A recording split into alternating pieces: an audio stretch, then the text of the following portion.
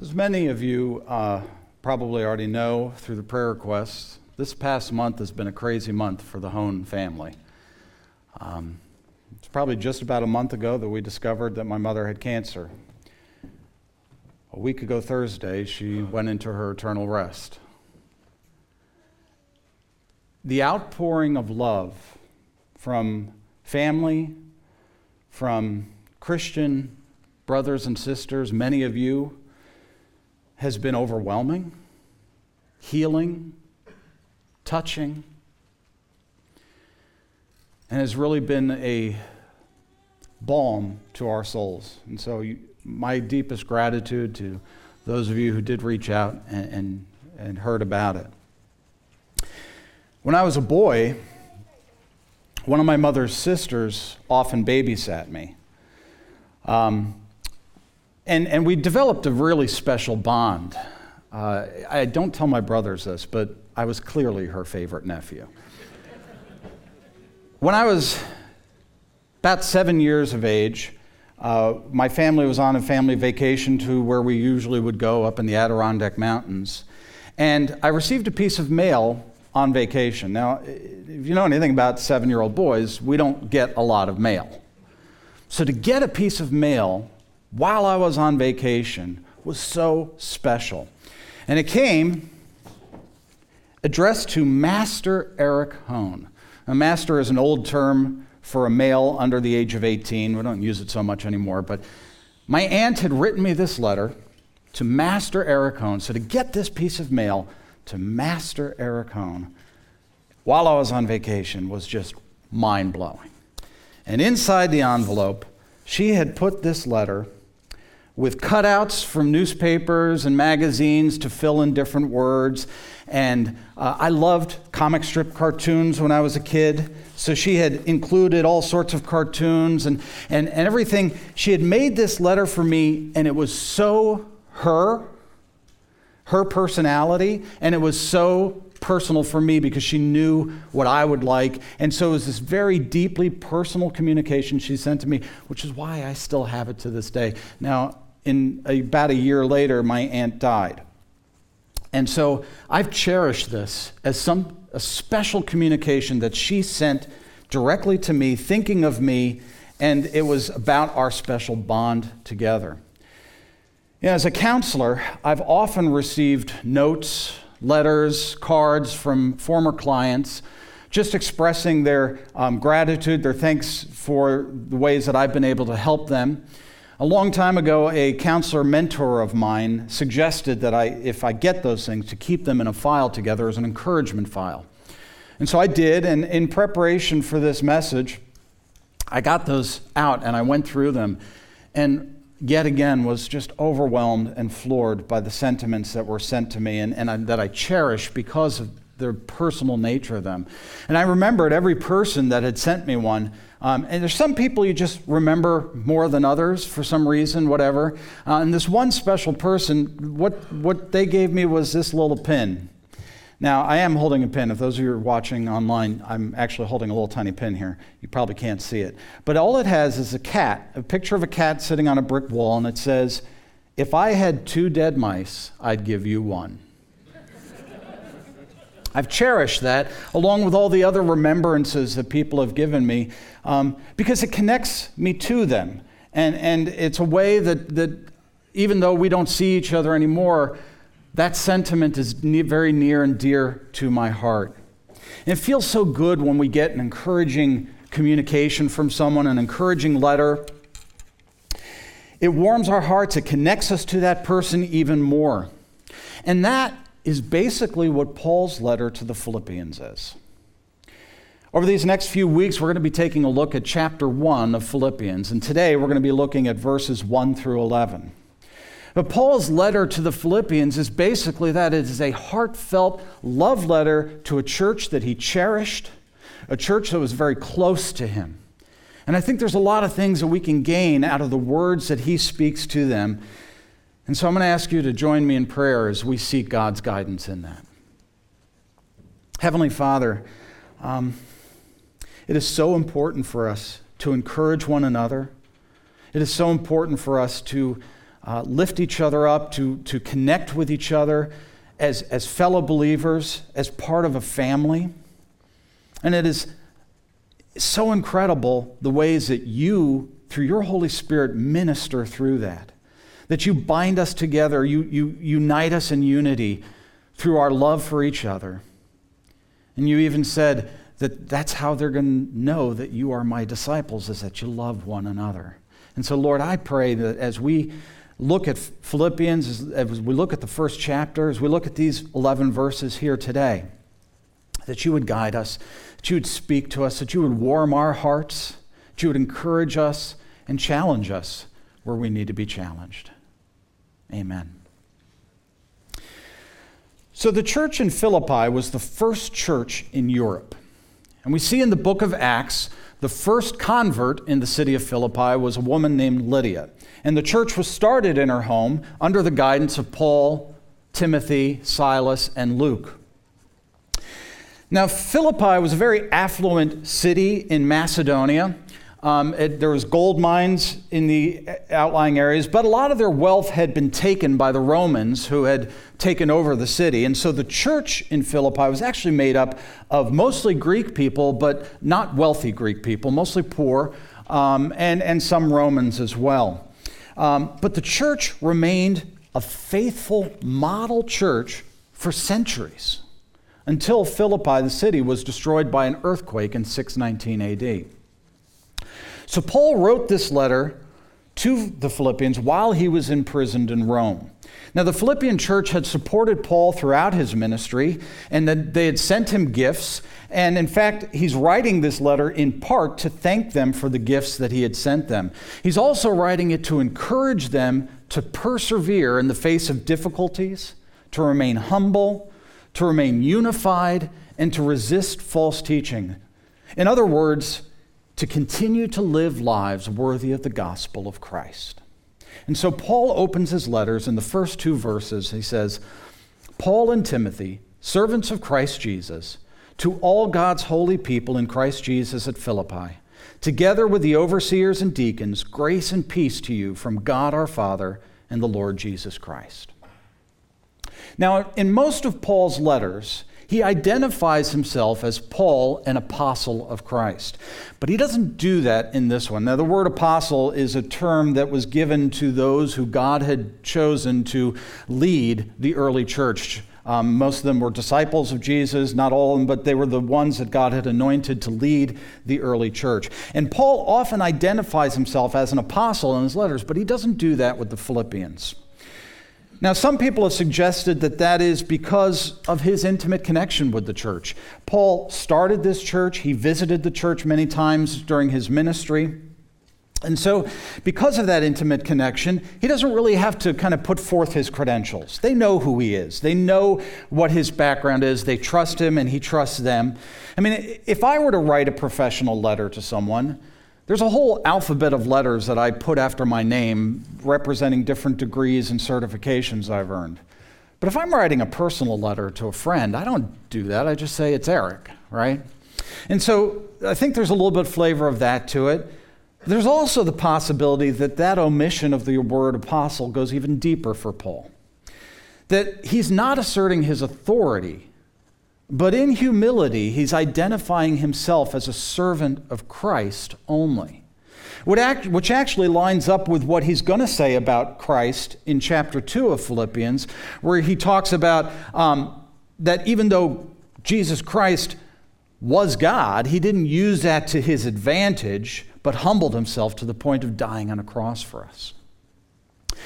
Paul also may have omitted that apostleship, identified himself as a servant of Christ only, in deference to the overseers and deacons that were in this Philippian church. I mean, this is an early church, and they already had a group of successful, good, faithful overseers and deacons. And so he may have been kind of deferring to their leadership in the church and trusting them with it. And so I think it's a little bit of both. There's the familiarity with the church and the humility of submitting himself as a servant in Christ. And so basically, he is writing to old friends who know him well, cherished friends that he can connect with on a personal level. And so he continues in verse 3. He says, I thank my God every time I remember you. Wow. Imagine what that would be like for people to say, I thank my God every time I remember you. What kind of church do we need to be? What kind of people do we need to be? And when people would say, SVC, oh man, I thank God that church is there. Of course, it's not people's praise that we seek. There's always going to be, those naysayers, always going to be people that put the negative review on Yelp, right? It's not people's praise we seek. Ultimately, it's God's praise that we seek. In the book of Revelation, we see Jesus sending letters to 7 churches. Now, 5 out of those 7 churches get some pretty harsh pull-ups from Jesus. I mean, pretty harsh. Only 2 of those 7 churches kind of get the pat on the back to say, you're doing a good job, hang in there. 2 out of 7. How can we be a church like that? How can we remain faithful to Him so that people say, SVC, I thank God every time I remember you.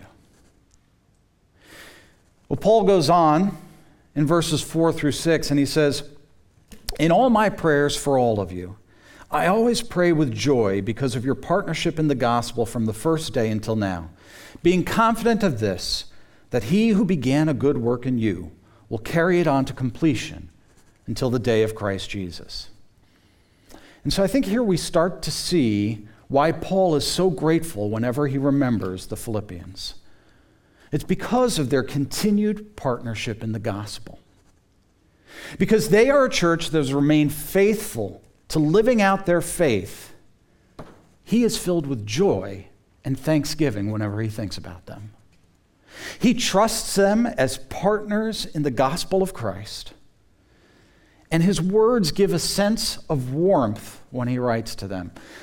I don't know if you've ever had this kind of experience of traveling somewhere, and maybe you go into a different church, and some of you, family members here are maybe in here for the first time. Hopefully you get this kind of experience.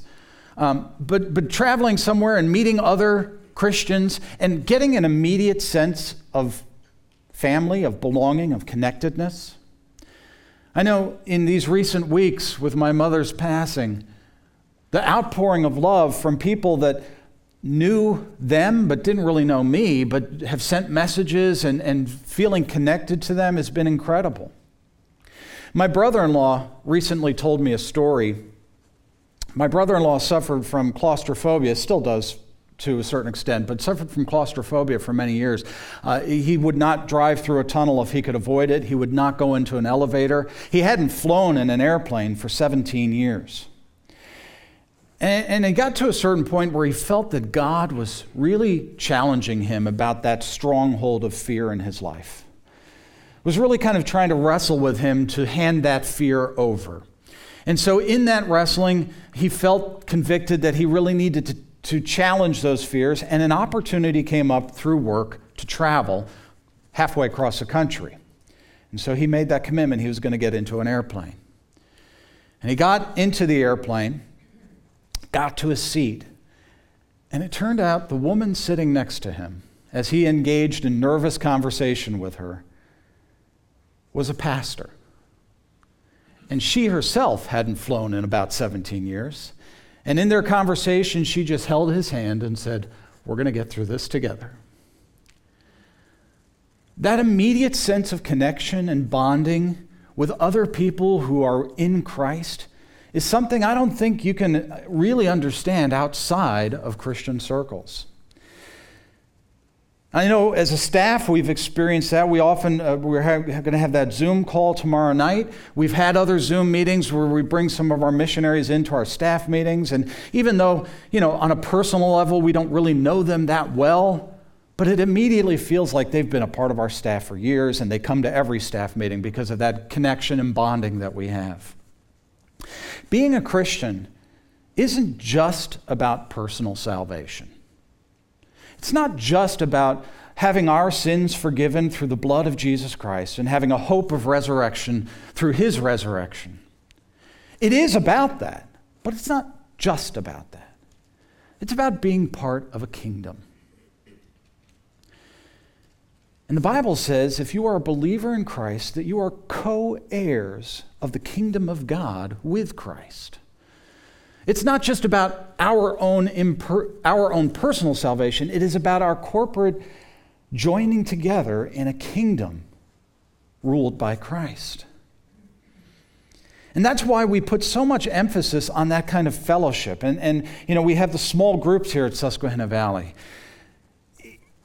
It's in those types of environments where you can build relationships, you can build community, you can develop accountability and trust and transparency and really build those kinds of meaningful relationships that we need in our lives. And it's that sense of community that comes through in Paul's words to the Philippians. He had a deep affection for this church, and he was excited to write to them. These were cherished friends in whom he delighted. And I don't think he was just being nice when he said these words to them. I think he truly felt a partnership with them, and he thought fondly of them because of their faithfulness to Christ. One of the evidences of their faithfulness to Christ was their humble generosity. These people were not wealthy, and yet they continued to give, supporting Paul in his ministry, supporting the home church in Jerusalem. In fact, Paul, when he writes to the Corinthians in 2 Corinthians, he uses the Philippian church as an example of generous giving, in a way to challenge the Corinthian church, who was a much wealthier church, to give as well. Isn't it interesting that poorer churches tend to outgive wealthier churches proportionally?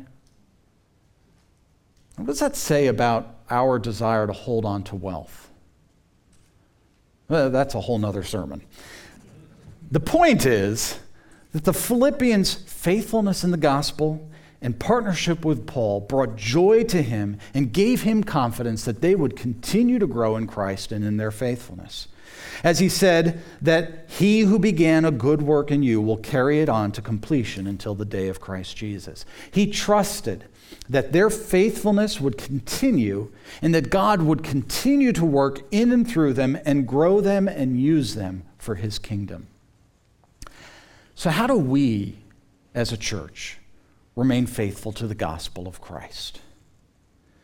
If Paul were alive today, would he say, SVC, oh yeah, they're good. I know they are my partners. I trust them. They're good. It's not just the things that we do that proves our faithfulness, but it is the heart behind them. It's not just the things we do, but it's the heart behind those things. SVC, Susquehanna Valley Church, exists to love God and to love people. And to help people do that same thing, to love God and to love people. So we exist to love God, love people, and help others love God and love people. We expect God to do great things because he always has. And everyone is invited. I don't care who you are, what your background is, what the color of your skin is, where you've been in your life. Everyone is invited. And we have a rock-solid dependence on God. And we have a passion and obligation for the next generation. Those are just some of the values that drive what we do as a church. But they have to be grounded in that basic premise to love God and love people. There are a lot of things that we do as a church, from the weekly worship services to supporting missionaries to the service projects that we're going to do in a couple of weeks on the 22nd. But if those things are not driven by humility and love, they're only going to be a resounding gong or a clanging cymbal, as Paul says in 1 Corinthians 13. Psalm 51:17 says, "My sacrifice, O God, is a broken spirit, a broken and contrite heart, God, you will not despise." Hosea chapter 6 says, "I want you to show love, not offer sacrifices. I want you to know me more than I want burnt offerings." And as I mentioned before, Jesus in John 13 says, "By this everyone will know that you are my disciples, if you love one another." When we are all, and I mean each and every one of us, even if you're watching online and you've been attending our church through social media, if you have been coming regularly, if this is where you come to church, whether in person or online, we want you to be a part of what's going on here. And if each and every one of us are involved at the heart level, the things that we're going to do as a church will speak volumes. Church is not just a place that we come and get fed on a Sunday morning. It is a fellowship of people worshiping God together. And part of that worship is serving God together in His kingdom. And as we do that, He who began a good work in us will carry it on to completion until the day of Christ Jesus. Paul continues to affirm his relationship with the Philippians by saying in verses 7 and 8, "It is right for me to feel this way about all of you, since I have you in my heart. And whether I am in chains or defending and confirming the gospel, all of you share in God's grace with me. God can testify how I long for all of you with the affection of Christ Jesus." And then we see his prayer for them. "And this is my prayer, that your love may abound more and more in knowledge and depth of insight, so that you may be able to discern what is best and may be pure and blameless for the day of Christ, filled with the fruit of righteousness that comes through Jesus Christ, to the glory and praise of God." If you've ever wondered what you should be praying for somebody, the Bible is full of great prayers. This is one of them. This is a great prayer to pray for people. Paul prays that their love would abound more and more. That is, to be present in abundance. It reminds me of John 10:10, where Jesus said that He came to give us abundant life. The life-giving attributes that God wants to instill in us through the Holy Spirit, love, joy, peace, patience, kindness, faithfulness, self-control, the fruit of the Spirit is listed in Galatians chapter 5.